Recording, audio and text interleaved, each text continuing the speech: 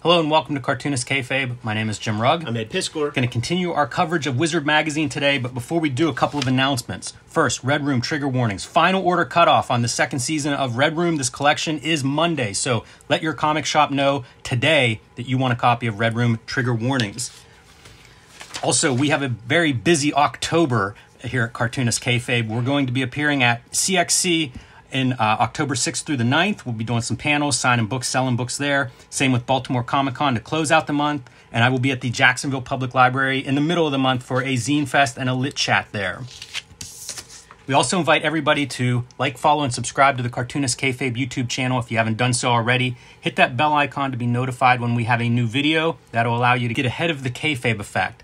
When we post a video on a comic book, sometimes those books disappear quickly or the prices go up. So if you have that notification turned on, you'll be the first one tracking down those books. And also let these videos play through to the end. That allows YouTube's algorithm to share them with other comics fans. It's one of the ways we grow this channel, and we appreciate your help on that. But today, Ed, we are here to continue looking at Wizard Magazine, this time issue number 49 from September 1995. I'm starting college at this point.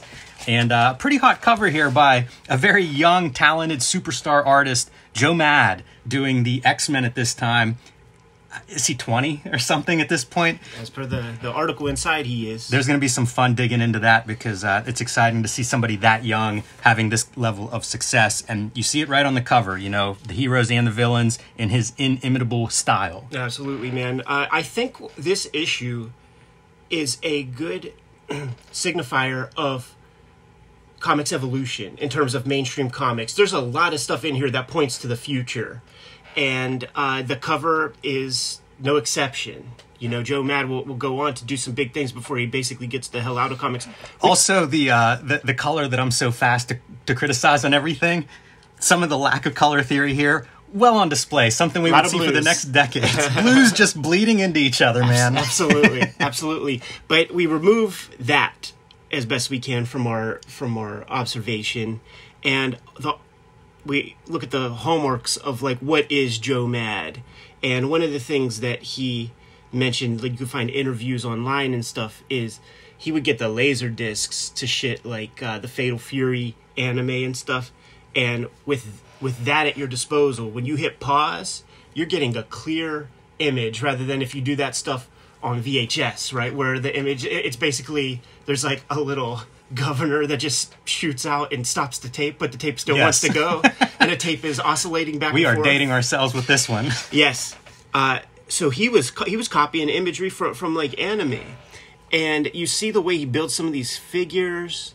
Bob Harris described his style as bouncy, and you can easily see what he means by that. That tapered waist with that sort of big upper body, that kind of exaggeration.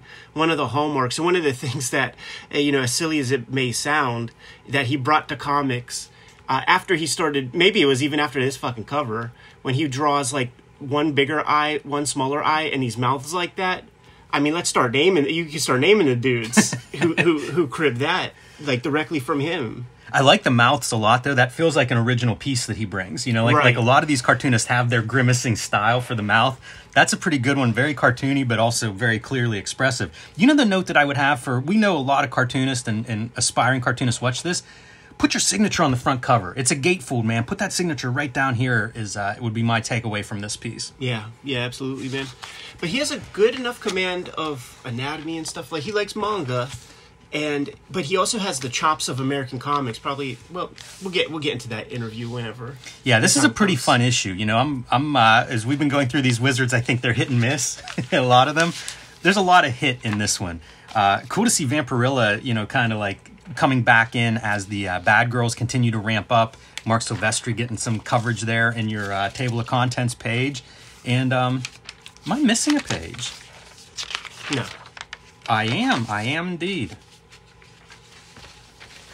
My second-hand market copy, somebody really liked this Vampirilla Strikes #1 ad and gave that a yank. Probably more than one yank. Yeah, I think so, man. It's funny. This is a new model, by the way, because the original model had moved on to Evangeline. Rob Liefeld. Rob Liefeld pulled some of that Pretty Tony shit yo, you know the rules of the game. She chose me. Now Yes. we can handle that like gentlemen, or we could get into some gangster shit. And the people at Harris Comics were like, well, we'll just get a new chick. Yes, and whoever owned this wizard before me really liked her. Jim, I hate that you're using your bare hands going through it. I almost want to give you rubber gloves, my Yes, man. this is we need to do this like Billy Ireland CXC style and handle this with care for my skin. And you know what? For the people out there, if you got comics on the secondhand market during the Bad Girl era, maybe you do the same. Maybe you run the blacklight over it. That's right. And see if it's acceptable. Not much in the Seamus front piece here. Starting to plug the next issue, which is the big 50th anniversary issue, so some oversized stuff there, but not a whole lot there. Man, Techno Comics, much bigger footprint than I remembered, Ed. Just go back real quick. This is very significant to see an actual like .com.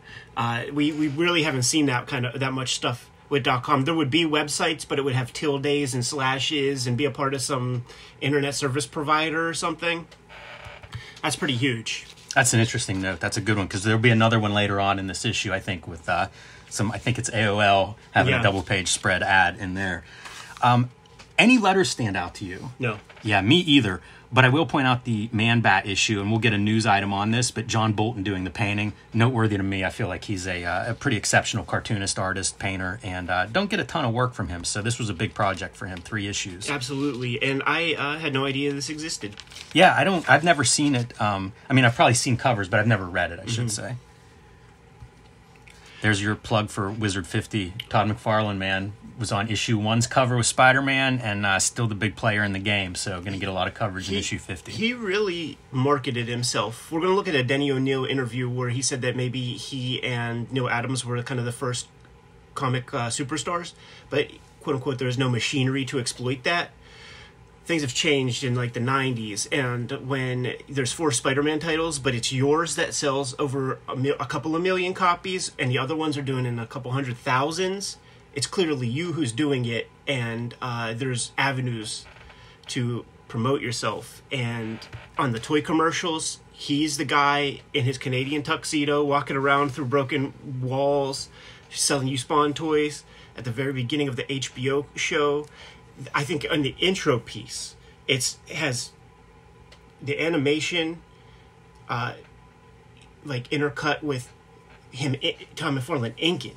And then the first 5 minutes, it's like him doing his best, like Rod Serling, telling us about the banality of evil and shit like that. It's really interesting to think of how those guys sort of manage that, their I don't know, celebrity, and how they parlayed that, because like you see shades of Stan Lee, obviously, is a self-promoter, and these guys all kind of like did different things with that. McFarlane really seems to have learned from some of those past masters.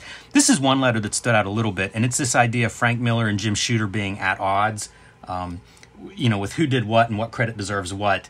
And the guy asked, like, they should do a debate because they have very conflicting stories as to what happened during Shooter's time at Marvel.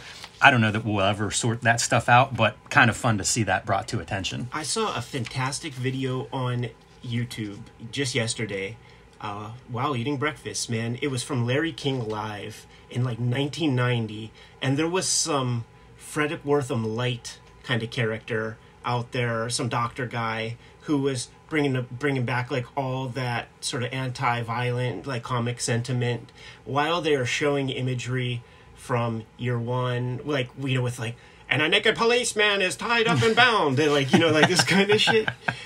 Dennis Kitchen is the guy on our side who's doing the talking there. Omohaka the Cat Dancer is a comic that they keep showing. But Frank Miller calls in and was extremely cogent and smart about like his thoughts on the matter. It was a good episode. Yeah. I recommend it. Yeah, that was kind of his cause, his big cause for a long time, the whole rating stuff. Cards are still a big piece of the advertising. This was funny to see because Dave McKean light.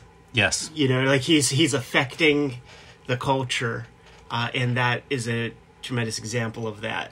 Yeah. Also, the early your digital design, right, where you're doing outlines around your letters and black on black. Just wait till we see page 1 of the fucking Joe Mad article. John Paul Leon, dude. Yeah, how about that? I like his art. Strong from the beginning, too, because I wonder even if he might have still been a student at this point, like 95? SVA. Well, Simonson is your teacher. That's a good pedigree to come from. Yeah, somebody mentioned the that Superman annual that he drew and Simonson wrote, and I was unaware of that, so that's on my list, my short list of reading. Fabian Nicieza, K. Yes. Fabian, walking away from the X-Men regular series, talking about it not being fun to work on. Doesn't get into specifics, but I feel like all these people that walk away from a book like X-Men, it's usually based on crossovers and coordinating storylines and just too much of that nonsense. Because he says he still plans to do special projects, one-shots, has a Sabretooth one-shot in the works. That would be terrible as a writer, I think. You know, like one of the things, like it was just impossible in North Carolina to get into it because it was pretty much Chris Claremont centric. But I had Louise Simonson up on the dais as well, and had about 10 minutes to talk to her because Chris like broke his ankle or something. Had a heart, like took him a long time to get up to the convention floor, and so we're up there filibustering. And I'm the second question I was going to ask her was about like, what is it like writing by committee in that certain way, because she did that with New Mutants with all those crossovers. I mean, they created the crossover right. with Mutant Massacre, and then carrying it on like in her Superman work. You know, she did have opportunity like through Power Pack and things to just kind of do her deal, but more often than not, she's part of this like weird machine. We need to bring her on because I am curious about that Superman. To me, again, we talked about writers' rooms in comics. To me, that's one of the closest examples to a writer's room, and I'd be curious how she reacted to that. Batman Daredevil crossover planned here. We're going to see another crossover listed later on, and we've looked at some of these crossovers. You know, I think this is another sign of the times as comics are going down. Start doing crossovers, hot shotting, whatever you can do to sell some books. And there's a little more information on John Bolton doing the Batman Man-Bat series. Wildstorm returns to Image without Jerry Ordway. Oh my goodness, highly controversial. Yeah, and hoping they ask him about, you know, the market's not doing well, but he says it seems to be turning around as banking on the market's continued improvement. Not so much. That's the other thing. This issue, there's a paradigm shifting moment like with this issue, because we're going to see a lot of the future of comics. Joe Mad, they're highlighting writers who, you know, a good percentage of them do become like the next round of guys. But throughout this thing, we're seeing different kinds of language that we're seeing today, hoping for market recovery. Is this a dead cat bounce? Like, you're seeing all that kind of talk because speculators are a part of this shit. In the submissions article, like there's a piece at the end, like, you know, hope for a bounce back. Right. You know, I think more than anything, Ed, when you talk about this issue being like that crossroads issue, having an article like this too in the middle of that conversation, I mean, it really is shades of today's comics world, right? Like, oh, a new Batman movie is big deal, you know, big business, and just like today. Although I often think, like, how many freaking Batman movies?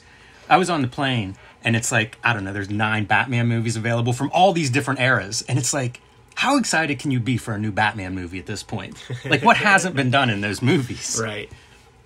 Yeah. G.I. Joe going to Dark Horse. It's funny, there's a mention in here about how in mid-94, so say a year before this issue, Rob Liefeld announces that his Image Studios, or Extreme Studios, secured the Joe license. And I guess nothing came of that, but kind of interesting. Yeah, I wonder if it was one of those things where it was close and then Rob, you know, the Extreme guys like wanted to nudge it somehow in the press and sort of hold Hasbro's feet to the fire, but I mean, I have no idea, right? Made me think of, you know, like he finally gets to do Joe comics a couple years ago with that Snake Eyes Absolutely. comics. So really cool. Kinda neat. And they talk about how it's only been something like, I don't know, like a couple of months or something since like Joe has been seen in comics. It makes me very curious, too, that, you know, because they say, like, the licensing that Dark Horse has done is part of the reason why Hasbro, you know, well, look, who knows what the real reason is, but it's part of the spin on the PR as, like, they're good with licensed properties. I never read any of the Dark Horse G.I. Joe comics. I don't think they made too many of those. They made 6. And it makes me curious about, like, it just tanked, right? Yeah, I have them. And it's a whole different set of people. So like, it's Joe in name only, in title only. The toys that they made from that are like a little. They're just different. There's no Snake Eyes who's a part of it, and in fact, they're slick about it. On that Frank Miller cover, it's a dude with like an army helmet with like American flag draped around him in silhouette, so that you have to like imagine what Joe that is. You have to put your own Joe onto it because you're getting no characters that you care about, and it's not like G.I. Joe the brand is the thing. It's like the characters that motherfuckers grew up with. Yeah. And that was not that. So then that miniseries comes out. It's like another 5 years before Josh Blaylock gets it with Devil's Due. It just languishes for a while. You know what, man? That really is the timetable. Because like the first show I did at Pittsburgh, I was next to him, and he was talking about trying to get that license. And then I think I saw him again, I don't know, 6 or 8 months later at some show, and he had it. And he was super excited. So it really was about 5 years exactly. Yeah. That's a good memory on your part, Ed. I remember Josh Blaylock, man. Penguin Bros was the comic he was hustling as a kid. Hey, I want to note AC Comics. This is FemForce. They're celebrating their 10th anniversary is what's noted here. So think like 1985, maybe they start AC Comics. They're still publishing today. They are, dude. At our last Pittsburgh Comic-Con back in like, the early aughts, 2005 or something, they put us in this little alley, and it was you, me, and Tom on one side, and it was the AC Comics guy on the other. And I don't think anybody came through our aisle that whole time. But even that shocked me in 2005 that AC Comics was still happening. It was not Bill Black who was chilling like across the way from us. It was some if you dig into friend. his history, I think he goes back publishing into maybe even the late 60s, definitely in the 70s. He was in fandom, he was publishing fanzines and shit in the 60s for sure. It's one of those things like I wish I knew more about that history of that company. But some of the stuff that comes out becomes collector's items, and then it's just like impossible to track down the books that have like a little history on AC Comics for some reason. Right. Sam and Max. We've looked at Sam and Max in the past, so anybody that's curious about this title may want to give our video on Sam and Max a look. But good cartooning, Steve Purcell, I don't know, roommates of Mignola and Art Adams, I believe. Part of the little trinity there. A very good cartoonist that went on to work in video games. And currently is working at Pixar. So he has an amazing career. And Sam and Max is one of those properties. Like, he's a guy that I would love to talk to because he was forward-thinking enough to hold on to the rights to his characters. So you could see I think it was published by, if my memory doesn't escape me, by Fish Wrap Press. Like they're like the Fish Police people, I think, did an issue. Maybe the first issue. Kamiko, Epic. Yeah. It was serialized in like a LucasArts gaming magazine in color. And this is the first trade paperback that collects all that material, because you had to chase and hunt, and those comics were expensive. Like the Sam and Max fandom. Like I personally, like when I worked at that call center growing up, there was a dude, he did not read comics, but he read Sam and Max, and he sought out all Sam and Max comics. Like that was his kind of like style of entertainment, of stuff that he liked to draw and things, and it really spoke to him. But Purcell is in this interview, this little blurb, just talking about how people would come up to him and say, like, how do I get Sam and Max comics? And he didn't have a good answer to tell people, because it's like, yeah, it's long out of print, you gotta like go to a comic shop and pay $30 for 30 pages of comics. Just put out a trade paperback. But the fucked up thing is that this paperback comes out around this time, sells like freaking hotcakes, and it's another 20 years, at least 10 years, because I knew you when the Telltale Games trade paperback came out, collecting all that stuff. And all of them now are giant prices. Yeah, I guess. It's right? like impossible to get this comic at a reasonable price. So maybe Steve, it's time for another reissue of this material. Yeah. Mars Attacks. Mars Attacks being one of those. As long as Topps is publishing comics, it seems like Mars Attacks is coming along. I picked up one of those recently out of a dollar bin that has a really a fun cover. Maybe I'll flash it on screen because it's kind of noteworthy. I like that Wizard would cover notable animation figures, because this is somebody, like, I just don't know history of animation. So for all the criticisms I often have about Wizard Magazine, I feel like it's nice to see this kind of coverage. Yeah. Like give us some, celebrate some of these. It's not comics per se, but it is cartooning, and there's certainly overlaps. So I appreciate some of the history of that, and that's probably Patrick O'Neill's doing. That this kind of stuff gets coverage. Sure. Did this Image Extreme 3000 stuff ever see the light of day? Because I don't think it did. I don't think so either. They had 4 titles planned: Prophet, Supreme, Youngblood, and New Men. New Men. Todd Knock, represent. 3000. And they make note that this is not like Marvel's 2099 line. It's one number higher. Yeah, exactly. I've never seen any of this, so I don't know that this came out. I think not.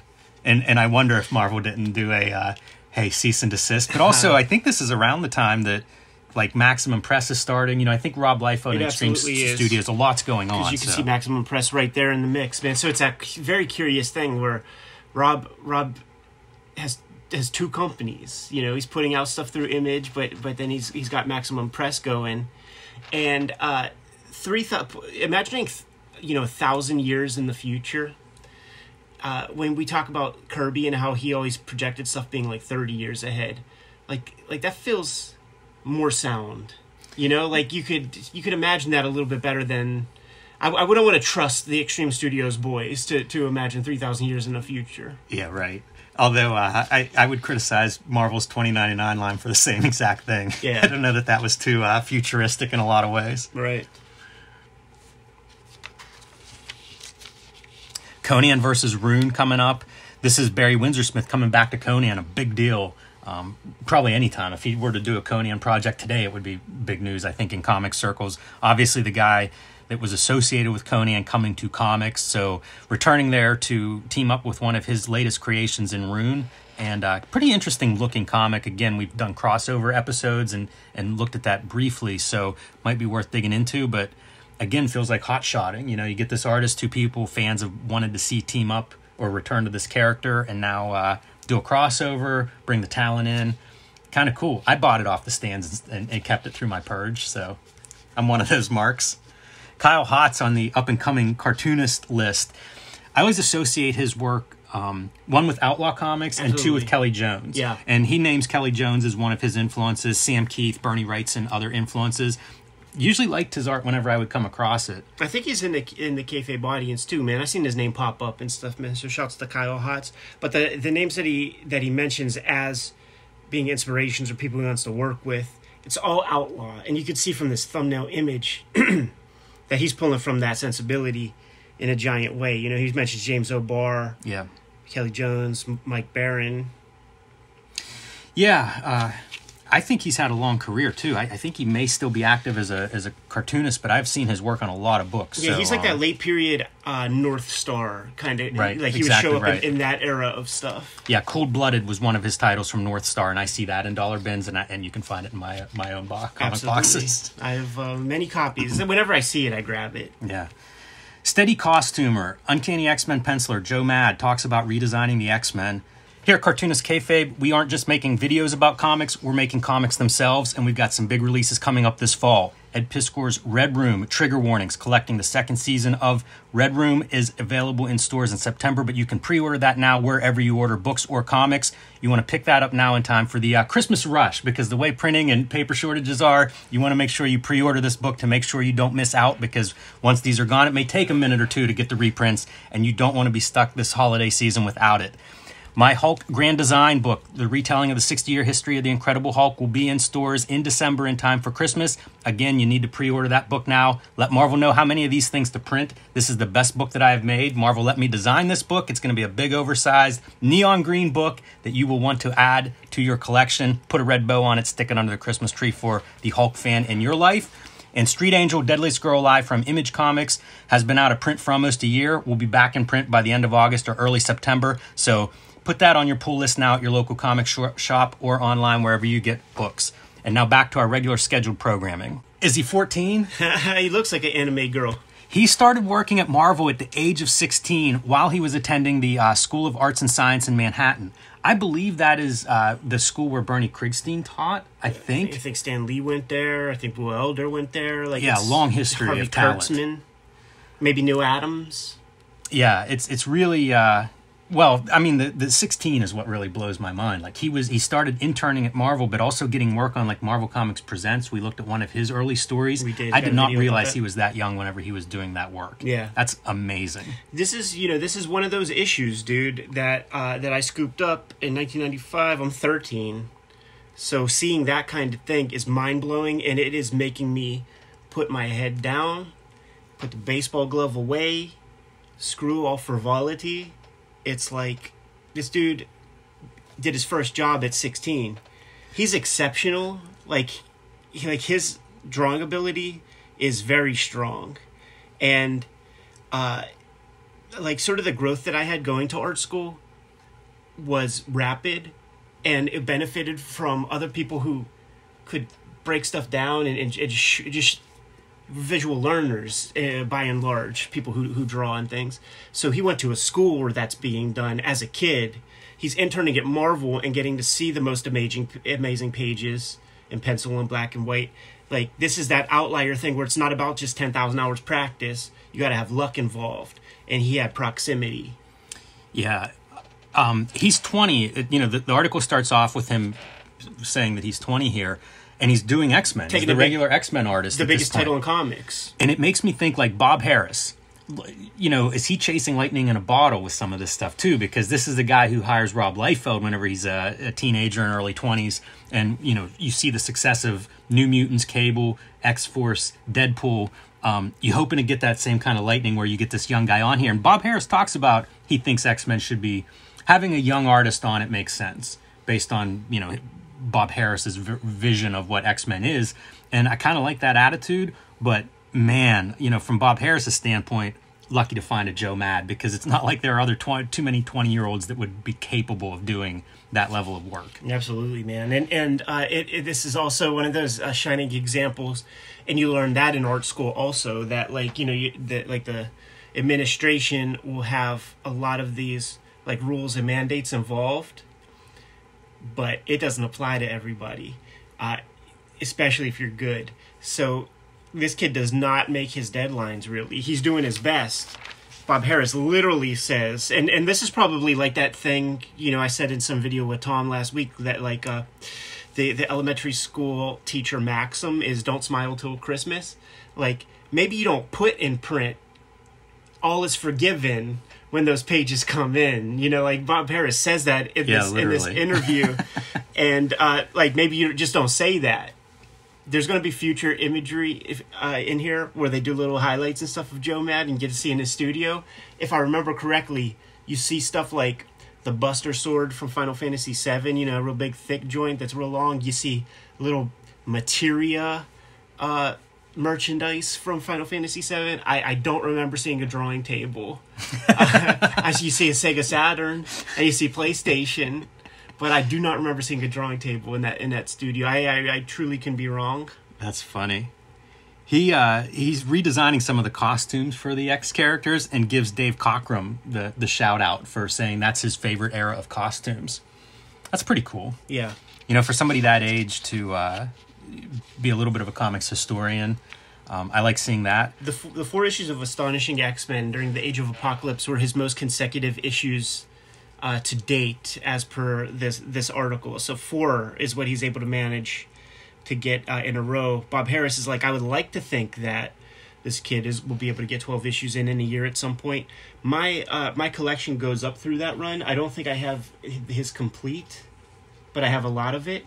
And what would happen is this is that, you know, nature abhors a vacuum thing, where you would pick up the next fucking issue, and it's like, it's just saying this, as the kids say, hits differently, and it's like, oh, Roger Cruz, and then there will be like promo cuts within the pages where Joe Mad is putting on newspaper like Cruz swipes again and shit like that, dude. So he wasn't all that appreciative of the cribbing, and then it goes beyond just like the with that young Roger Cruz, it goes beyond just the Joe Mad with the eyes and the mouth and the proportions and stuff, because people will like find like Otomo backgrounds and shit that he would just like fully lift and stuff.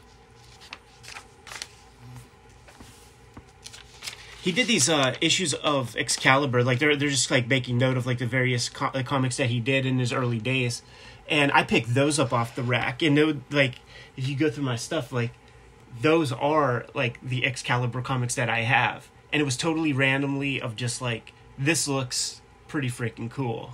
You know, no context of that dude. Like, I mean, you know, the week those comics came out, like he had no name, but he was fly from the jump. Yeah. Yeah, I think the first thing I saw of his was Deadpool, which I guess he would have been 18 whenever he did that Deadpool miniseries. Yeah. Because it's like 2 years before this article. And I knew that he was young, you know, like he was a new artist. I probably knew it from Wizard, you know, like new young artist or something tagged in one of those Deadpool promos. And that was real appealing to me because, one, he was new. I think Mark Farmer inked him, so he kind of rounds out some of the more sharp stylistic edges that would emerge. They would still be there. But it was pretty good stuff. Like, it was good enough that I bought the whole miniseries. He was a superstar, like, at that point, man. Like, people really knew his name and stuff with that miniseries, absolutely. Yeah, and I mean, to be 18 and doing work of that caliber again, like, just nobody really does that. You could just look at this penciled piece right there. I like that a lot. And you can, like, that is the future of comics after this point for years, you know, like that Humberto Ramos, like Impulse Comics and shit would look like this. Like, he spawned generations, like he spawned a generation of artists. Like the Wildstorm dudes will start to turn into him. Like that L.A. Garza shit, that's him. It's not Jim Lee. It's Joe Mad wannabe shit. Man, that's a good point. And it's a good eye on Bob Harris to find another guy like that who's not just a Jim Lee clone, but bringing something new and something that's inspiring to a lot of fans. This is kind of fun. He was asked to do some like Avengers, revamp some of the Avengers designs, and he did a series of those, a round of those with some of the characters, and then basically walked away from that because I recognized that, like, if I want to do X-Men 325, if I want to do X-Men 12 issues run, like, got to start saying no to some of this stuff that sounds really cool. But imagine trying to turn down stuff like, hey, redesign some Avengers for us, age 20-year-old, hotshot young guy. But, you know, kind of an acknowledgement of that. And I think that a lot of artists have that realization of, like, you just can't do everything. Right. It's a thing where, like, especially, like, he's a different case because he basically, it doesn't sound like he ever had a job. Like he ever, you know, worked at the video store or something like that. But the way you're sort of taught and sort of the smart way to go, you know, you see it online where it's like you work, the art thing is a side hustle until it matches or goes beyond what your primary source of income is. And then you could quit your primary source of income, take those jobs. But with that mindset, when you're building your career in that way, and now art has taken over what used to be your primary source of income, it's scary to say no. Like, it's a very privileged position to be able to go, nah, I'm just going to stick with this, man, because for a while you're chasing that loot in a way. Like, that's that job mentality, right? Where, like, you need to fucking pay your rent and stuff. And you can get caught up forever in selling your labor for $1 and create a comic book career that is no different than my dad working at the fucking Homestead Mill, where you are just getting a check every month for labor rather than royalties and building your own assets through this medium of comics. We're going to get a little bit more of this later in the issue. Oh, I should say, that's all I got on the Joe Mad article. Yeah. But this Darkseid versus Galactus ad, we're going to get more on this later in the issue, so I won't dwell on it now. But pretty fun to see it there. Yeah. How to sell yourself. Artists, editors, and art directors offer 10 key tips for your portfolio and for getting a job. So, gotta love this article. Yeah. Love it now. Would have loved it back then. And let's just go through these tips. Grab some FaceTime. Basically, try to track down these editors and publishers at conventions. This was a tough one for me because, like, I just went to Pittsburgh Comic Con. There was no way I was going to convince my pops to take vacation time to take me to an important comic convention in a big city or something. So I would bring my portfolio to the Pittsburgh Comic Con, but I'm showing it to only people who, like, nobody who could help me. Right. With the exception of there would be independent guys there, and maybe, you know, if you blew their mind, you might get like a pinup or something, or asked to do a backup story. That's a possibility. Certainly wasn't a possibility for a young Eddie P at all. Yeah, this has changed a lot, I think, over the years because you just don't see editors at very many of these shows anymore. You know, it's maybe Comic-Con, San Diego, and New York, like you said. Yeah, and that might be about it. I think Baltimore has a thing, and I actually do think it's actually ramped up more now that sort of the rules have changed since, you know, people sued Marvel DC for saying that their ideas were stolen. Yeah. So now you like literally have to like, you can't send cold submissions anymore, man. You gotta like sign waivers and you gotta like show your portfolio and like talk with these guys. It has to be this very regimented thing. They will not accept unsolicited submissions anymore because of those changes. So people really like fucked up the industry. Do comics. Yeah. They don't want just pinups. And man, they got John Romita Sr. weighing in on that. Brian Pulido, who is probably top of his game here at Chaos Comics. That was always a common thing I would hear, though. You know, it's like, you got to do sequential stuff. You know how I said, like there are exceptions to every rule? Somebody sent us that Wildstorm, what do you call it, man? That, like, oral history book. And when Jim Lee put out a talent search, there's a piece in there, man, where J. Scott Campbell sent a page of comics and like a 2-page spread. I think it might be 7 panels total across 3 pages or some shit. And they called him up like the next week. Yeah. And we're like, why don't you come over? That's wild.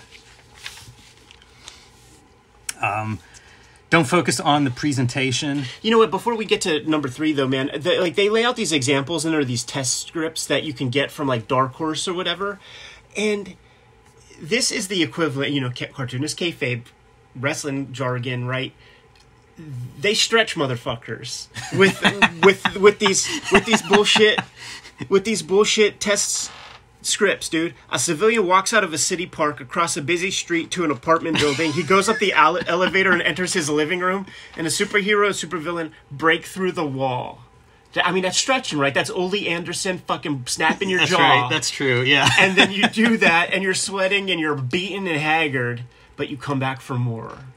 That's real funny. Yeah, you're right about that. I got hold of one of those scripts, though. You know, that's what Ernie Steiner gave me from a Batman sample script to practice early on whenever I was trying to get in here. You know what I would say for an update of Do Comics in today's world? It is like do your own comics. You know, whether that's web comics or making zines or whatever. Like, make those comics because there are ways to get them in front of people, and that's another way now to get attention. Is if you build an audience. You know, that's one way to get seen. I would say, I mean, like my generation, like that's what my generation did. It has nothing to do with Marvel DC, man. Like Simon was a Tumblr god and like really even expanded his audience so much more on Instagram. Like I have Boing Boing to thank for Hip Hop Family Tree. So many people just did like dedicated webcomics. Dash Shaw sent Bottomless Belly Button to Fantagraphics as like a 600-page submission. So yeah, like make your comics. So I think Do Comics is a good piece, but do comics that you can do something with too on your own because there's not just one avenue anymore that these gatekeepers have to greenlight you. Pulido's the funniest in this whole thing, man, because he's acting like you know he's a hard taskmaster. This Brian Pulido fella. He's got something to say in every chapter. Don't focus on the presentation. I don't know, man. This is... I don't take much from this. Well, you know what that is? That's just... it's cynical, but it's that thing... And I remember Jay Lynch telling me stories. Like, he would just put his Garbage Pail Kids illustrations into, like, a brown paper sandwich bag and, like, take them into the studio and stuff. And then there would be kids there with like leather portfolios and shit, who like have these beautiful, you know, like it's Mad Men type level of presentation, garbage ass work, you know. And it's like when you go on the running trail on January 2nd, and you see a lot of people with those very expensive runners outfits and the $200 water bottle. then you don't see them on January 3rd. Right. That's that shit, dude. Yeah, it's true. I have one of those portfolios, and it is from that era. Like Sure. whenever I was probably in school, even showing my lousy samples to indie publishers. That shit is icing on the cake, you know. And then even at this point, I mean, we were at conventions where people showed us their portfolio, and it's unwieldy and super giant and hard to even hold. Take your time. Editors don't want to hear you can do 5 pages a day until you can do 2 good pages a day. That seems self-evident. Yeah. Don't waste their time. And it's almost the same deal. Like, fuck 10 pages. Like, give me a couple pages of your best stuff. There was more to say, but I think it has to do with some of the other numbers. Okay, fair enough. But they go on to say, like, you know, the first couple pages are penciled, and then as you go through, it's almost like stick figures. Again, it feels self-evident. You say that I have human examples of each of these. So it's true. So You're it's right. not. You're right. Like there are people who are daft as fuck. Okay, and fair enough. And they need to read this. I also think if you really do need that, you're not going to make it. That's true. Because in those same examples, it's not like there's a light bulb that goes off. They go into their hole and become an assassin for making comics. Like, you know, they're misguided. Know the basics. Don't just learn to draw from comics. Is what Capullo says in the very first paragraph there. Which is funny because Todd McFarlane would say the opposite. Very true. He really would. He's like, we're making comics. Yeah. Maybe X this one. Just make good comics, and how you get there doesn't really matter. Hey, I want to note something about this ad. I was looking at this ad, and I have this issue where Alan Moore takes over writing Wildcats. Dude, you're missing more pieces, man. Dude, your same guy is jacking off to fucking Witchblade drawings. You're gonna have to use my thing, dude. Oh, shit. Yeah, you gotta use my thing All for right. the last bit. So, you tap in real quick. Yeah, I'll say. But my point here, no number of what issue this is. Right. Like, you go to your store and be like, I want that the new Wildcats direction. I don't know what issue it is. Just hook me up where Wildcats starts in this new direction. Yeah, especially the guys who are running comic shops, because, like, nobody who is behind the counter of a comic shop co-signed the Image Cats. Like, I Right. can't imagine, like, any shop that I went to in Pittsburgh where, you know, Wayne is like, oh, it's going to be issue 21. Right, exactly, yeah. Like, that ain't happening, man. Mr. Ide is going to No. know that.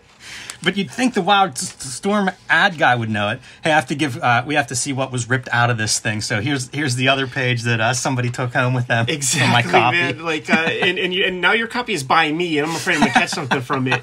Monkeypox or some shit.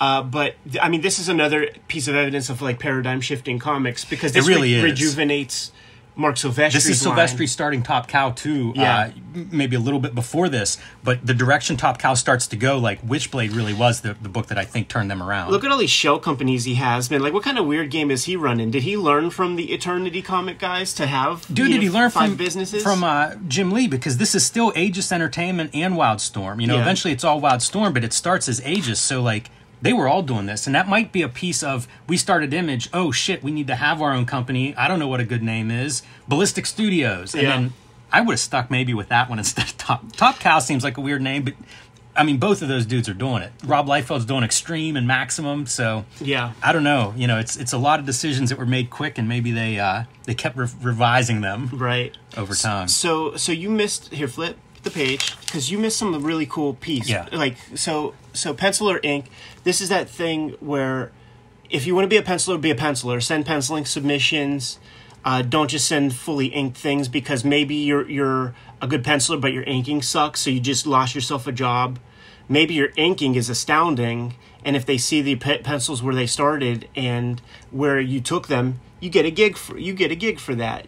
And this is really consistent. Yeah. Any submission guides that I would see said a version of this. Absolutely, man. Listen, don't talk. This is something that was important then, and I would say is 6 times more important now, with all that people growing up who had helicopter parents who told them they were so great and everything. Shut your fucking mouth. Don't defend your position. Listen to what your elders are telling you. If you want a job with those said elders, go home and fix it, or go somewhere else, you know? This is that shit, like, in art school where there would be arguments and dudes, like, leaving the room and slamming doors. And I see it at conventions all the time. And even, you know, every now and then when people like come up with their submissions like to us, and it's like you say some stuff, and you could be saying like what's good about it, and then they will start to like discredit themselves in front of your face. So it's like, okay, so this is, there's cognitive dissonance here. You're showing this ostensibly because you want work, and now you're like unselling yourself. What the fuck is the point of that? Yeah, I've heard Stone Cold Steve Austin tell stories about driving down the road with Dutch Mantel when Stone Cold was new, and same version. Dutch Mantel being like, "You got nothing to add to this conversation. You're just listening." Yeah, yeah, it's really good advice, especially for a critique. I know writers' workshops where whenever the writer's story is being critiqued, the writer's not speaking. Like you're not allowed. You know, it's this is the turn to hear feedback on your story. It's not your turn to. It's not your turn to sell your story. You know, the story selling was in your text, so now listen up. and I think with the same bit as you said about like the pages of sketchy stuff, like that person's probably not going to make it. The writer who wants to get better is going to just shut their mouth and take fucking notes. Like the one who just wants unanimous praise or just like a pat on the back for crossing the finish line, that's the hobbyist. I often say with this kind of thing, it's like, I already know what I think. Yeah. I don't need to add to this conversation. Right. Pray for a recovery. You mentioned this a minute ago, and the story here is because comics are in a slump at this point, there are a lot of good pros that are out of work, so it could be really tough to break in right now if you're new. Absolutely, man. So then it sort of ends off, you got places where you could submit stuff. I absolutely utilize this, sent work to people, unanimous rejections. But what is real cool, we've been seeing these photographs peppered throughout this whole thing, and they basically kayfabed, it's an after mag. So they did an after photo session with this fella and Mark Silvestri, and this dude is ending up doing like Velocity miniseries and stuff for Top Cow. Not just that, Silvestri offered to pay his expenses to move to Santa Monica to join Top Cow. Gotta be part of this studio. Pretty interesting, his path, because like he broke in he had some story work, but it wasn't full-time or whatever, and then he used that as samples to keep kind of moving through the ranks. But it was, they say keep at it, and his story is pretty good proof of that, because you think, oh, I've been published now, but then the phone stops ringing. So, not that easy. Coming to America, rising superstars Mike Deodato Jr. and Roger Cruz, talking about this wave of Brazilian artists, and most of that is based on, there's an agent in Brazil that's repping these artists. There's a guy in America, Dave Campiti, who had published Eternity Comics. Innovation, yeah. And so, it's almost like this connection between the two countries in order to facilitate this work and selling these artists. Here's what I'd say about Deodato Jr.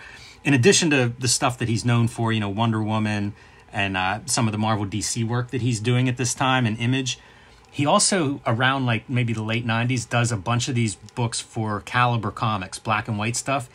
I think they're maybe books that he had done in Brazil that were then, brought here and published. There's some really cool stuff like that. So if you're into Deodato's work, definitely worth tracking down some of his indie black and white work that Caliber published in the 90s. Now, he's junior, and I didn't quite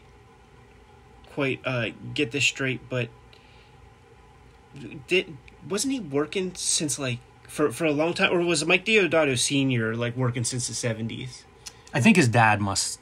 It must have been his dad, he's 32, and so this is early 90s. Yeah, like 70s would be pushing it. He could be a teenager? Maybe. Yeah, it's possible. But his dad was a working artist and I think did some comics. Because it says Deodato's first comic book work published back in Brazil, but is that junior or senior? Yeah, unclear there. It's got to be him because the article's about junior, so it's got to be him. So, yeah, like Joe Mad, maybe a 15-year-old or so getting some work possibly through his father or working maybe as an assistant to him. But yes, a guy who has some years under his belt by the time he starts to make his debut and starts to do books like Wonder Woman and what's the... Thor, Glory. Glory. Thor revamp is something he's taken on. So, yeah, I remember him being kind of a hot artist around this time. Once he landed, like, he was already formed because he had been doing work for years and showed up and did good stuff right out of the gate. I mean, both of these dudes are scooped up by Rob Liefeld. Right. For his purposes, like in the news items earlier where it was company centric, Roger Cruz is starting off Youngblood 1. Yeah, it's and alternating, like you mentioned, doing X-Men stuff, like the high profile stuff. The previous 2 issues were the first kind of Joe Mad regular run, the Phalanx Covenant shits, man, and then you get to that and it's like, oh yeah, that's fucking hard, and then it's like, oh no, it's not. Do you know if Cruz is still working? I feel like Deodato, you still see his work a good bit here and there. He has an Instagram that is like his art has just grown so much. You know, he is not like a copy hack that he was when he was 24 years old. He's grown into himself. Pretty interesting. I like that, and it makes sense since they're doing now popular American comics, but it's cool to see, like, now we're getting coverage of Brazilian cartoonists here in Wizard. Like, this is a good issue of Wizard for showing off a lot of different stuff. Yeah, this is like, there are 2 articles that are kind of the same thing, and this is the art-centric one, but they couldn't come up with, like, 7 dudes. You know, they got 2 guys. And Joe Mad, I guess, you know, so 3. I have no interest in a casting 0. call for We'll Wildcats. never look at that kind of shit.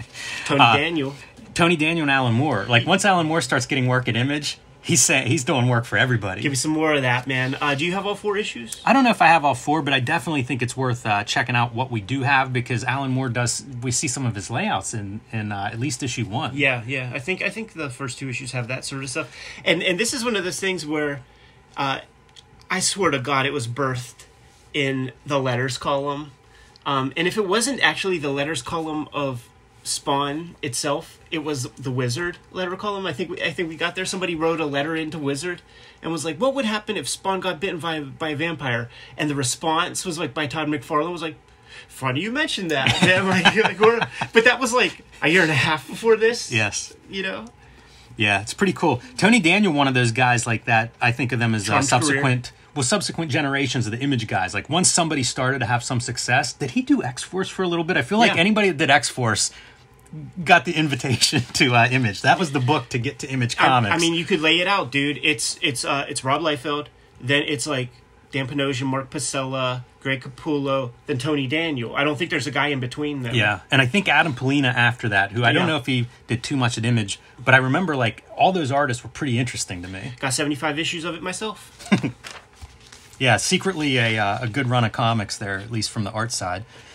Greg Capullo, Women Aren't Men in Drag, and we see him doing a self-portrait of himself in drag. I would love to see the modern-day Greg Capullo with that, like, size 32 a lot of hair neck. there. Yes. In that outfit. Really basic, simple drawing here, too. He talks about, you know, the bone structure being different and does this, like, half of a male skull underneath there, and then, like, the difference in the bone structure, and it's really subtle stuff. A jawline slightly different, a nose slightly turned down, or an eye turned up. Pretty subtle, but it stands out, effective, you know, a picture being worth 1,000 words. Going over now full anatomy and some of the differences, and even this idea of more angular lines for the men versus a smoother line for women. Pretty basic, straightforward stuff, but fun to see him going through all these drawings, and I like that he does this as, like, numbered, you know, like, here are the different numbers of each thing to do. A rounder butt is funny.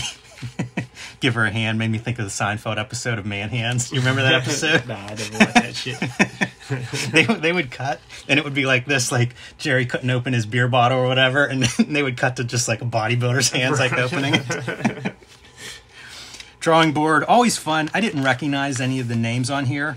I thought this was a pretty cool illustration, though. So strong, dude. I mean, it is, and it doesn't feel overly. It's not like a stiff photo reference look to me, although there probably is some photo referencing in there, but I thought it looked cool. Yeah, I mean, absolutely inspired by Alex Ross. Mm-hmm. I think we could agree. But yeah, I mean, this dude's a fucking badass, man. Yeah, it looks neat. That's a name to Google.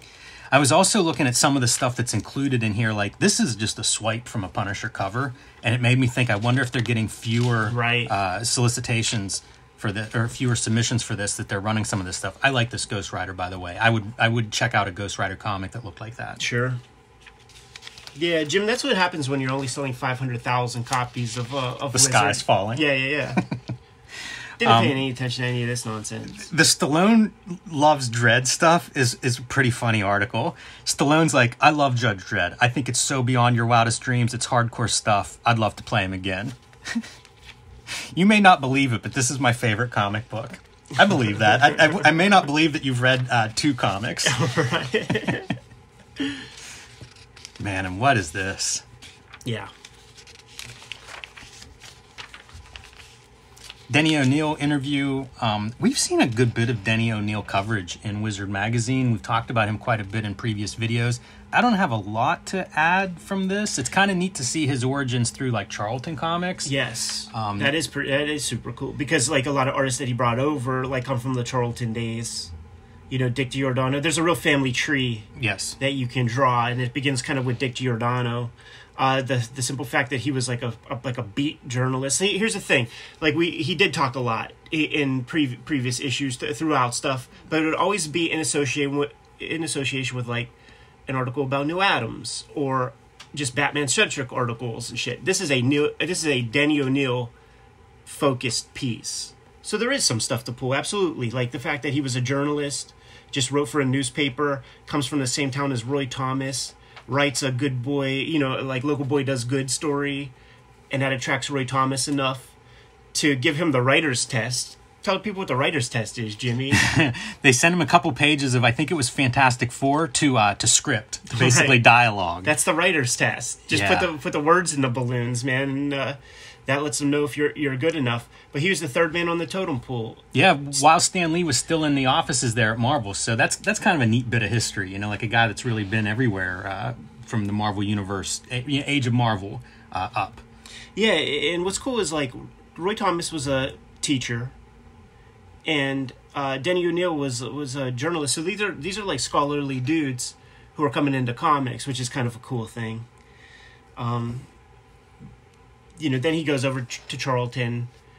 After doing the Charlton stuff, there's one story that he said that gets a lot of credit called Children of Doom from Charlton Premiere 2. Like, I love that comic. I don't know it. It's good stuff, and it's almost like an X-Men comic. It's kind of post-apocalyptic where like humans go. Where would I see that? You have that issue? I do have it. It's Charlton Premiere number 2, so it's like a one-shot. You know, it's just a complete story contained in this like. It's an anthology title, and each issue is a different story. Yeah. But it's a full issue's worth, and it's cool. Some of it's printed in black and white. I always heard that was a Deadline issue.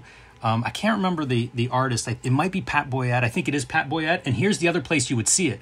When Dan Nadel did the second volume of like the Art Out of Time or Art in Time, I think might have been the second one. It was comic book artist, and this is one of the stories that's reprinted in that book. Word. But pretty interesting. Part of it is because of the black and white art, and you know it's weird. It's Charlton, so it's like a little bit different. Yeah. And the story's cool. This post-apocalyptic story about like these mutated kids that come out from the underground in this nuclear wasteland.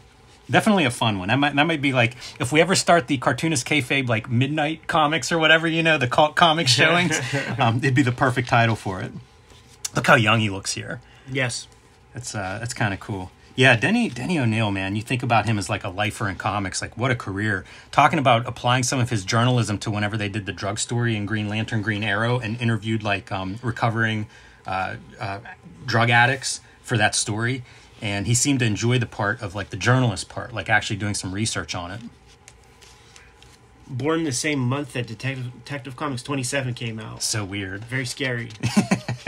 Yeah, like some weird destiny. Also famous for doing the Tony Stark alcoholic stories. That was a Denny O'Neil writing gig. Interesting career too, because he goes back and forth between writing and editing. So you know, you see a lot of quite a resume. Yeah. And worth noting, too, for fans watching the show that haven't seen all our videos, we do a pretty good dive through the Green Arrow, Green Lantern issues with Warren Bernard. Yeah. So definitely worth checking out that video if you're interested to see more of that work.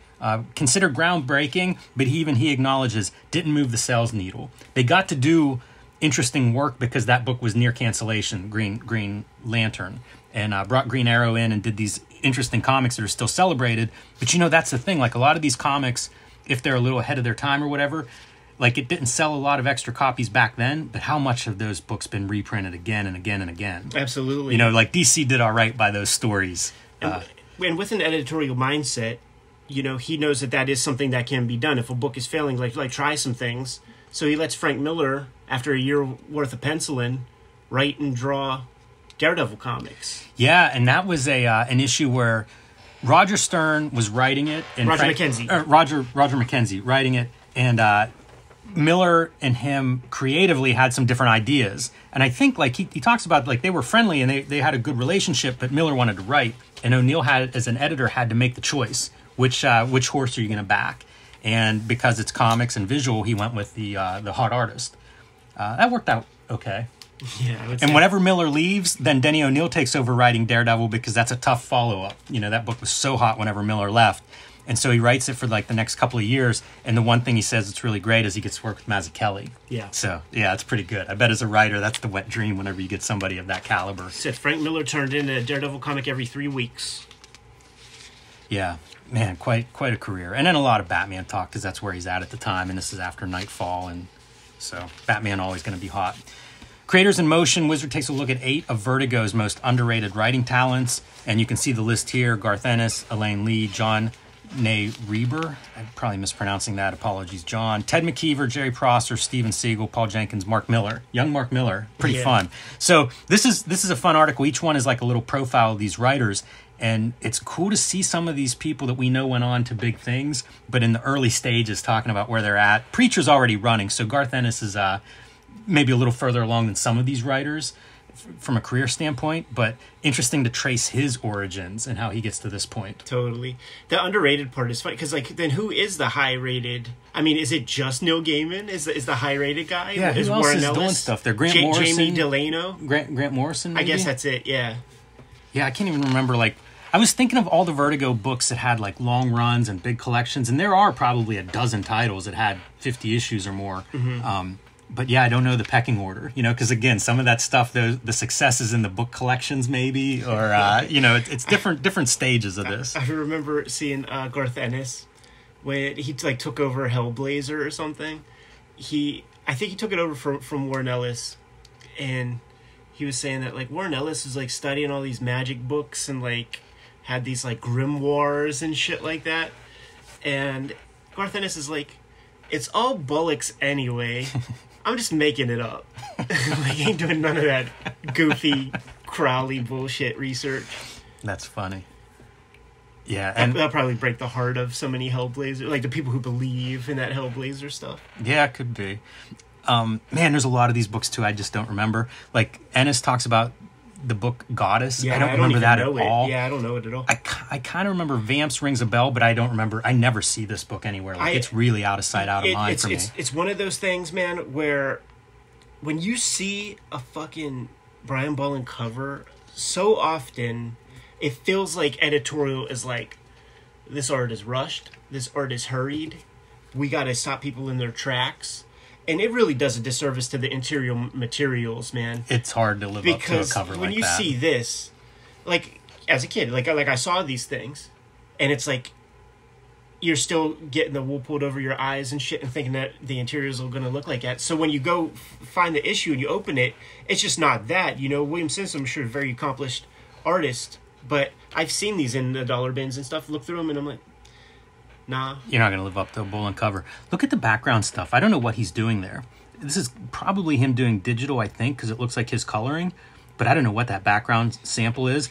And Vamps is about a biker, a girl biker gang of vampires. I'm not getting that from the cover. Because a girl biker gang of vampires sounds really cool to me. If I do come across that in a dollar bin, I may check it out. I don't know how much Elaine Lee went on to do. That's the other thing with some of these writers. Like the John Reber, I think he might have gone on to Wildstorm. I've seen his name a couple of places. It's kind of funny to see like where these where everybody would shake out. She did Starstruck, which is like a big. Oh deal. Yeah, Mike Kaluta, right? That's the other thing. Sometimes whenever there are like creative teams, I might know the artist more than I know the writer on many of these. My guy here is Ted McKeever. I'm such a fan of his. Metropol was just a gigantic book for me, so I followed him through a lot of his Vertigo stuff. They don't expand on it in any way to explain what the fuck he did. 10 years of steady employment with ABC Television? What does that mean? Well, also, yeah, I have no idea. Also, he's like was raised in Miami. Forever, I thought this is a Brit. Right. And then I thought for some reason like Detroit and Michigan, you know, like his stuff's really textural and feels like that post-industrial kind of area, almost Rust Belt like. Miami's the last place I would have guessed for Ted McKeever. But I dig his stuff. But you know what? They mention some of his stuff like Transit, Eddy Current, Plastic Forks. They do not mention Metropol. Right. Which is crazy to me. Like that's such the big book, but maybe I don't know. I think that came out before this. does highlight that he's doing some like Elseworld stuff, like a Superman Elseworlds. He would end up doing like Batman and Wonder Woman as part of like a 3-part Elseworlds kind of series. Jerry Prosser, that's another writer that I'm just don't know his work. You know, I've seen Skin Graft and some of these comics that are listed, but it's not something that I don't know if he continued making comics or not very much after this. Steven Seagal, I know him a bit, kind of friendly with him. He's had a long career doing all kinds of stuff, did X-Men for a little bit. I remember bumping into him and talking about, like he was rereading X-Men, you know, for that job. And we were talking about rereading old comics and which ones held up. And I don't know how easy it is to read those old X-Men. And you could speak to that more than I could. But he's doing Sandman Mystery Theater with Matt Wagner at this time, passing off, like they were taking turns on writing arcs with Guy Davis drawing it. It's got to, again, be the writer's dream whenever you get a really good artist on a project you're writing. Look at how young he is right there, dude. No facial Super hair, young. no suspenders. Yeah. Paul Jenkins, that's, again, a writer I think has been around comics quite a bit. I think he went on to do, what was the big Marvel... Origin? Wolverine origin story? Oh, maybe, yeah. I was thinking of Sentry. I think he might have been a guy connected to that Sentry character. But, yeah, a guy who's been around comics for quite a bit. And Mark Miller... Which again, these photos are great. Yes. You know, like almost a 30-year-old photo, so everybody's a kid in these pictures. But it's fun to hear his thoughts on comics and kind of making comics a little bit more fun and movement and visual and stuff. Considering like what his career arc has been since then, very interesting to get his insight early in his career of what he's planning. He's doing Swamp Thing at the time, so kind of a cool Swamp Thing piece of art there. But interesting creator, of course, and fun to see that early origins. Yeah, and I feel like they position him as like the headliner here. You know, he's the guy like like you end on the high note. So I imagine, you know, they bookend the stuff. They have Garth Ennis up front, Mark Miller on the back end, and I feel like that feels right. Yeah, those are probably almost definitely the two biggest writers that come out of this profile. Yeah, a big thing like with Steve Seagal. Like, he's part of that Man of Action shit. So he has a lot of success in Hollywood, like, just by consortium, by being associated with, like, those other cats. Could win some Stephen Platt profit art. Yeah, that's cut out of your comic, too, by the way. Wow. There must be a titty on some of the pages somewhere. I was pretty excited to get this. The Toughest Team in Comics, and they're talking about Big Guy and Rusty the Boy Robot, which we have looked at, Frank Miller and Jeff Darrow's follow-up collaboration to Hard Boiled. And they talk about just condensing this down into a very quick article. But for anybody that is unfamiliar with those comics, either of those, we've profiled both on this channel, so go check those out. Two astounding comics. We've talked to Jeff Darrow quite a bit. Go check out those videos. But they talk about doing this... you know, this is Legend. Dark Horse Legend is up and running at this time. So they're talking about doing a jam comic with Hellboy, Madman, Monkey Man, and the Big Guy fighting Nazis on the moon that Darrow's supposed to draw. I'm so sad that didn't come to pass. Right. I wonder if there's some pages somewhere with all of that stuff, you know, a few of those characters in Darrow's Might have to ask Uncle Jeff. mighty hands. But pretty fun to see this profile. Like I said, a loaded issue. And I think we're on the back end of that load. Yeah, unfortunately, I Palmer's don't care Picks is huge. about toys. Yeah. Anything video game standouts? The fact that it's still 16-bit era is interesting to me. I can't believe they still have these comic book IQ. Every issue. Yeah, you'd think that would have faded at some point. But The nerds love it. Palmer's Picks, a library of fun. We're looking at Acme Novelty Library by Chris Ware. Probably a lot of people's introduction to Chris Ware. Probably mine. Like I may have had volume 2, number 2 of Raw with the Potato Man strip, but that material doesn't even look like the Chris Ware that's here. It's like I always thought that it was Bill Watterson. Like it felt like the same aesthetic approach with a brush line and all that stuff. I was going to say, if that's like the only Chris Ware you see, I don't know if that would have made me a Chris Ware fan. Exactly. It's cool to look at now in hindsight because it's Yeah. like, yeah, let's see where this guy comes from. But on its own, I don't know if it would have been enough to be like, oh, I got to follow this dude. It stood out and was cool, but Right. I had that comic because it had Jacques Tardy, naked chicks with big bushes and stuff in it. Like, wow, look at these naked ladies. So he is starting Jimmy Corrigan at this point. A few issues have been done of Acme Novelty Library, which is good for Tom Palmer Jr. to be able to reference and get a feel of what this artist is all about. Because already at this point, people are recognizing, like, this is a different breed of cartoonist. Like, what he's doing is amazing. And they get into some of his methods. One of the reasons that Ware's work is so fresh is his spontaneous working methods, where he is, like, doing his planning and writing and everything directly on the page. That still blows my mind. Right. Hard to believe. It really is. But it's really interesting to see him laying that out and talking about it, going pretty much panel by panel. That's just a wild way to work, but it does explain why his comics feel different than most of the comics. Like whenever I first got hold of a Chris Ware Acme Novelty Library, it was like, this is something else. Mm-hmm. And I think that's common. I think a lot of people, that was their experience. He certainly had a massive influence on our generation. Totally. I remember Connor Steckschulte was TA for Chris Ware when he was teaching that class at like the Art Institute of Chicago, I think, is where it went down. And he was describing like the way Chris Ware like would lay out his pages and shit. And it was some sort of domestic scene where these characters are interacting, and just all this spontaneous stuff would happen where like he wanted the character to like was emoting verbally and was kind of caught off guard emotionally, so then stubs their toe, and then that creates a whole other set of events. Like, but that just happened on the page, like as he's working, to sort of bolster that claim, because it does feel so hard to believe. It almost feels like he's like trying to throw you off of his trail or something like that. Like, yeah, we make our comics spontaneously these days, and somehow he's able to kind of keep it all together in his head and stick the landings more often than not, which is a feat unto itself, But it might also speak to 500-page stories and like Rusty Brown taking 15 years to make or something. Like maybe if you planned it out, it's a more brief, tighter work or some shit. But it wouldn't be what it is. Yeah, absolutely. And he talks about, like his background doing weekly deadlines for newspaper comics. Yes. Because at this point he's doing New City, which is a Chicago paper, I think an alt weekly kind of paper.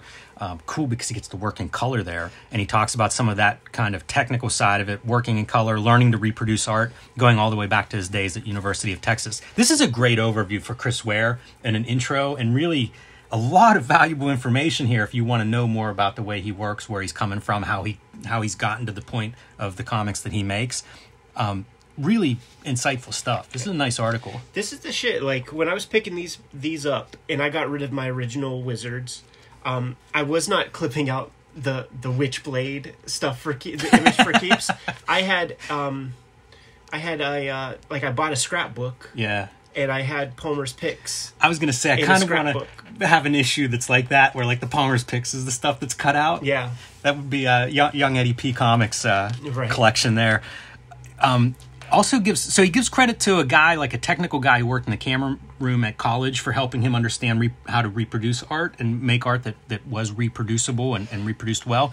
And then also singles out Kim Thompson at Fantagraphics and some of the stuff that Kim Thompson helps him with, from punctuation to even going out of his way to make every issue perfect by suggesting upgraded paper stocks and better printers. It's really insightful to me, because that's the stuff I associate with Chris Ware, and it's like he's happy to give credit to people who helped him along the way with that information. Yeah, absolutely. And Dan Clowes also cites Kim Thompson as the guy that he was angry at when he was asking Fantagraphics, can I change format? Can I do things at some different sizes and stuff? I hate this fucking comic book format. I've done enough in that dimension, in that scale. Can we do something else? And they said no. and then this kid comes along. Every issue completely different.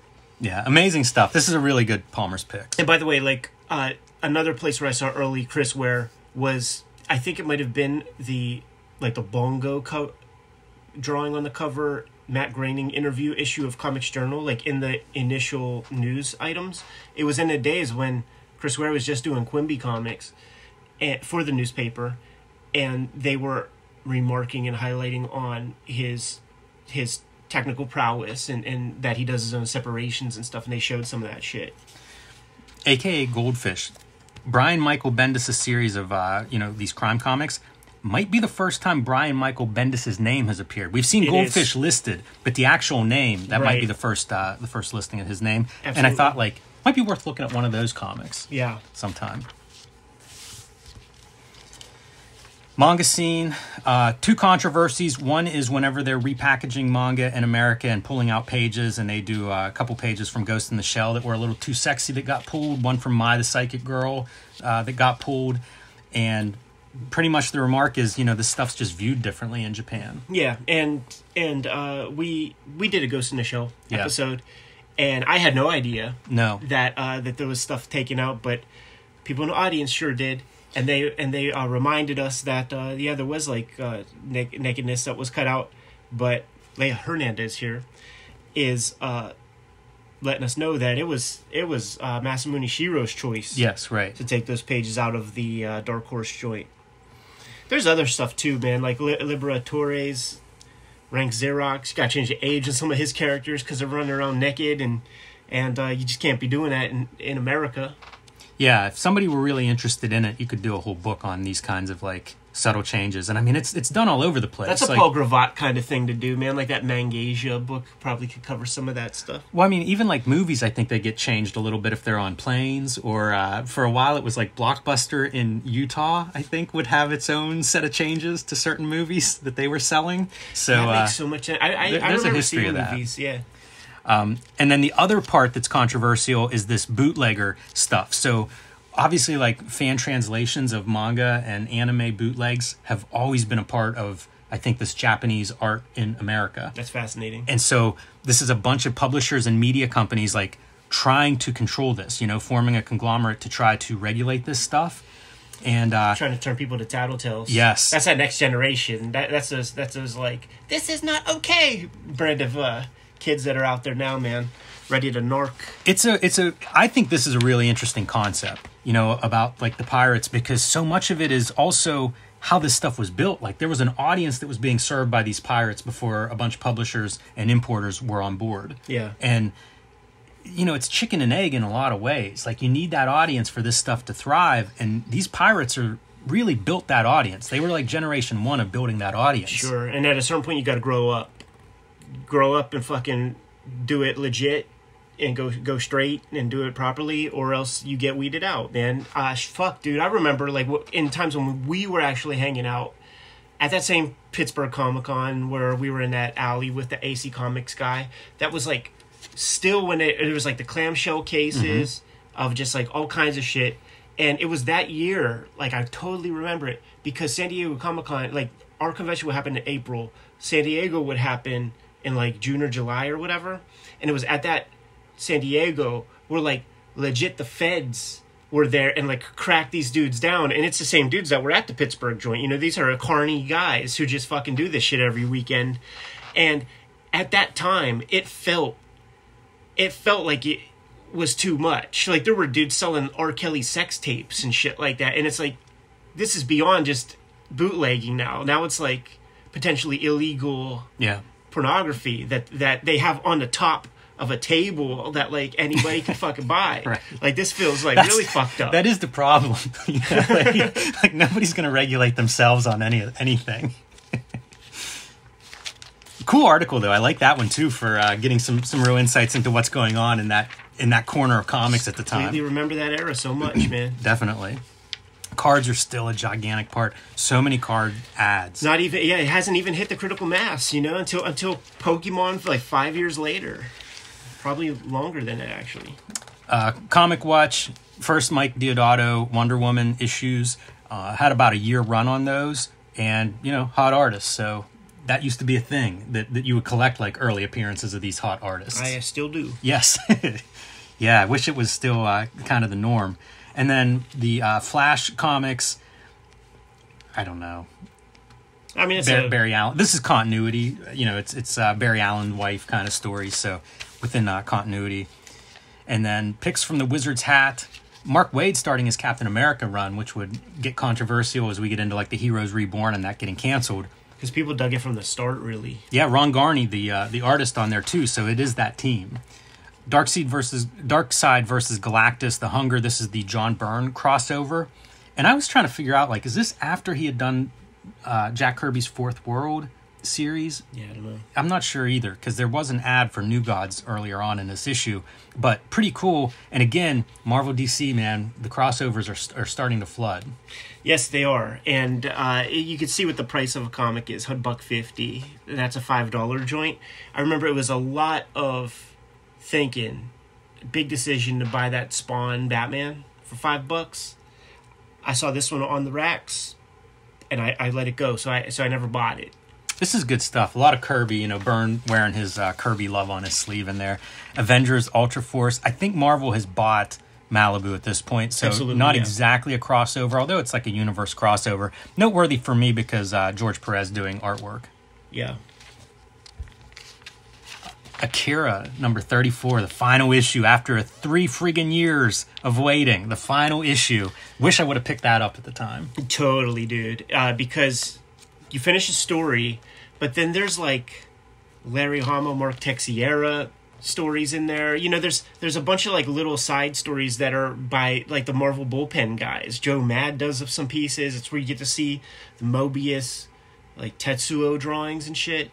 Like that's a great, and that's the one that like people sell lots of Akira, the epic stuff. For last I checked was about $500, and most of that money is for the last issue.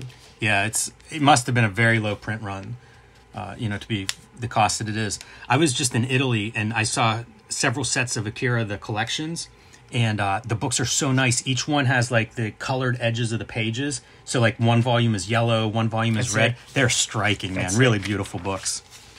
Dark Horse 100 is being promoted, and we looked at that Gen 13 issue 13 ABC. I think there's 6 issues of Dark Horse Presents 100 ABCD, something like that. Yes. 0.1, 0.2, something like that.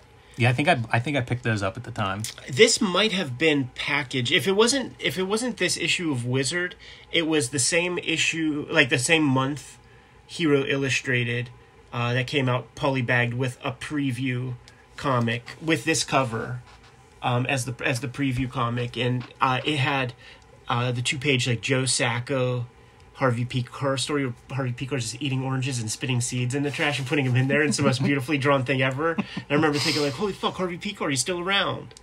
That's fun. He's still making shit. Punk's number 2. This is the Keith Giffen comic that is so bizarre. Mm-hmm. I have issue 2. I don't know if all 4 were printed. I don't remember seeing issue 3 and 4. But if you read this, it's starts off with a standard comic book fight scene and then turns into an appendix to Scott McCloud's Understanding Comics, and Scott himself walks in. It's a wild comic. Some weird formal stuff in that issue. Kurt Busiek's Astro City #1 is showing up. Yeah, that's a big one, right? Yeah. I mean, think of the legs on that thing. I think that's still being published in some form or fashion now. She and Cyblade crossover. This is noteworthy to me because, like the Gen 13, issue 13, you have a whole bunch of these different characters, like indie creator-owned characters making appearances. Yeah. You know what's cool about that Astro City, man, is Kurt Busiek, writer of Marvels, like, was able to get fucking Alex Ross cover on your creator-owned book from somewhere else. So, like, that's doing favors, man. Absolutely. Yeah, that was one of those books whenever we talk about, comics in their dark 90s time period that a lot of retailers and old-time fans I know would be like, yeah, Astro City. That's the one to read. Yeah.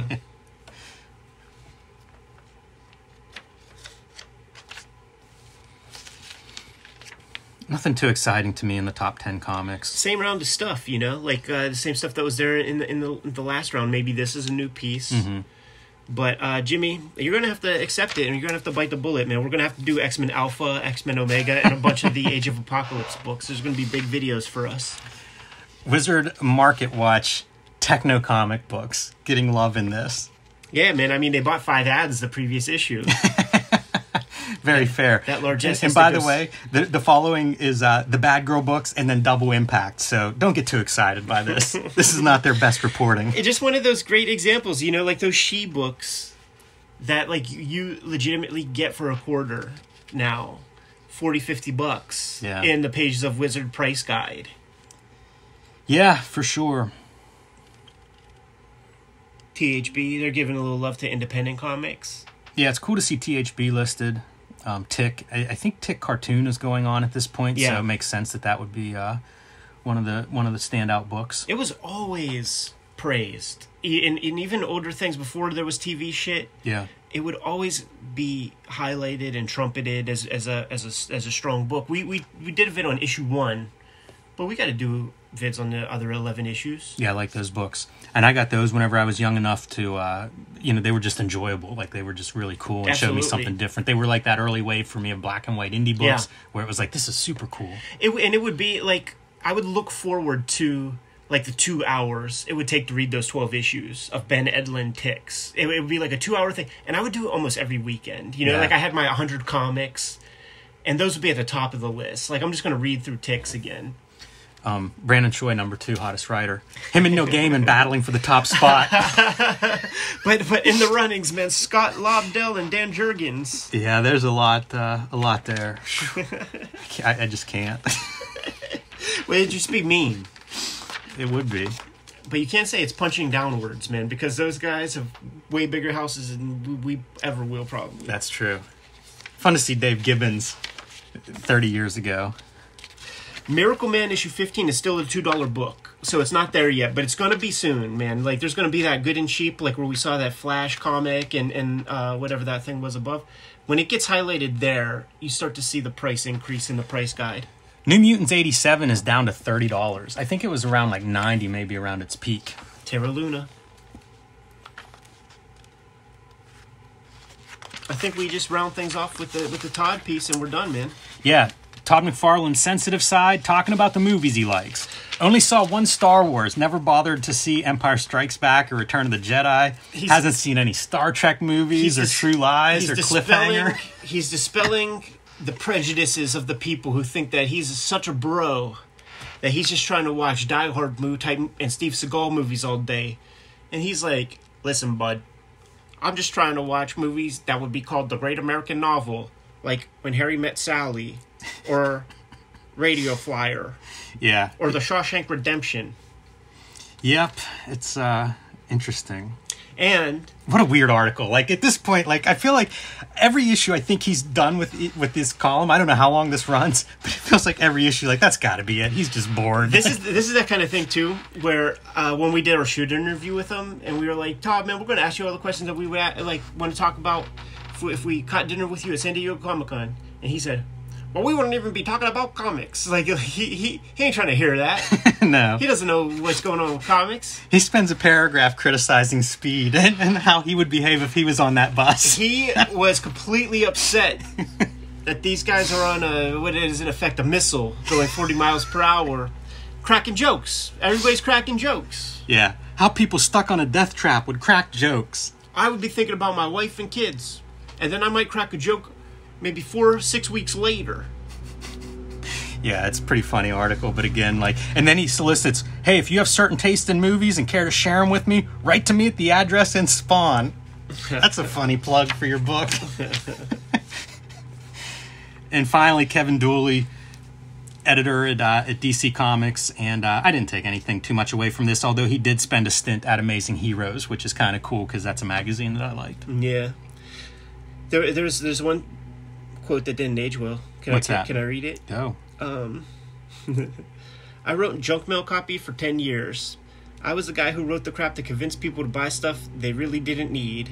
I had finally reached a point where I was getting ready to get a high-powered scope rifle and start picking people off. So I quit, took a job in a bookstore, took a $20,000 pay cut, and was never happier in my life. Well, you know, Ed, you say that doesn't age well. That's advice I'd like a lot of people with high-powered rifles to take. Change your position? That's right. Instead of actually getting the rifle, change something else in your life. See if you can go a different direction. Find some happiness. But yeah, did end up with, I think, a 2-year stint at Amazing Heroes magazine. So thank you for your service at that, Kevin.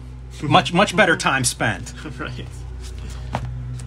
It's another issue of Wizard in the can, and like I said, this was a pretty good issue for me. There were quite a few articles and profiles that I thought were that I found interesting. Happy to read about. Yeah. There's still reasonably solid stuff going forward, and it is certainly a snapshot. This issue, I do think, compared to any of the more recent ones that we looked at, really is the indicator of where comics will be going for the next 5 years, 10 years, after this point for sure. Yeah, and I mean, it's September 95, so all our talk about comics going, kind of scraping the bottom of the barrel in the 90s, we're not there yet. There's still, I mean, Marvel's 96 is bankruptcy, so there's still, it's going to keep going lower. Like, the people who are hoping for a rebound or seeing signs that things are improving, those signs are not accurate. Yeah, like you said, man, like Mark Waid just started that Captain America gig, so, like, it's going to become a kind of a darling unexpectedly. And, in probably less than a dozen issues, we might get Heroes Reborn. Yeah, that sounds about right. It's sometime in 96, so Yeah. It won't be too long. Fascinating glimpse of comic book history. Jimmy, you good to go? I am. K-Fabers, like, follow, subscribe to the YouTube channel, hit the bell. We'll notify you when new vids are available. It's out there, man. Hulk Grand Design, the oversized Treasury Collection. Go pre-order it today. Now is the time to pick that up. Let your comic shop know that you want it. Let Marvel know that you want it. And that is the Hulk Grand Design Treasury Edition Collection. And join me on patreon.com/JimRugg, where you can see a lot more of my art and comics. Red Room Trigger Warnings trade paperback is going to be in stores this September. The final order cutoff is really soon, which means you need to let your comic shop know that you want this thing. You need to put in your pre-orders ASAP. You can do that at your shop, on Amazon. Hit up my link tree in the description below this video. You can order the comics that way.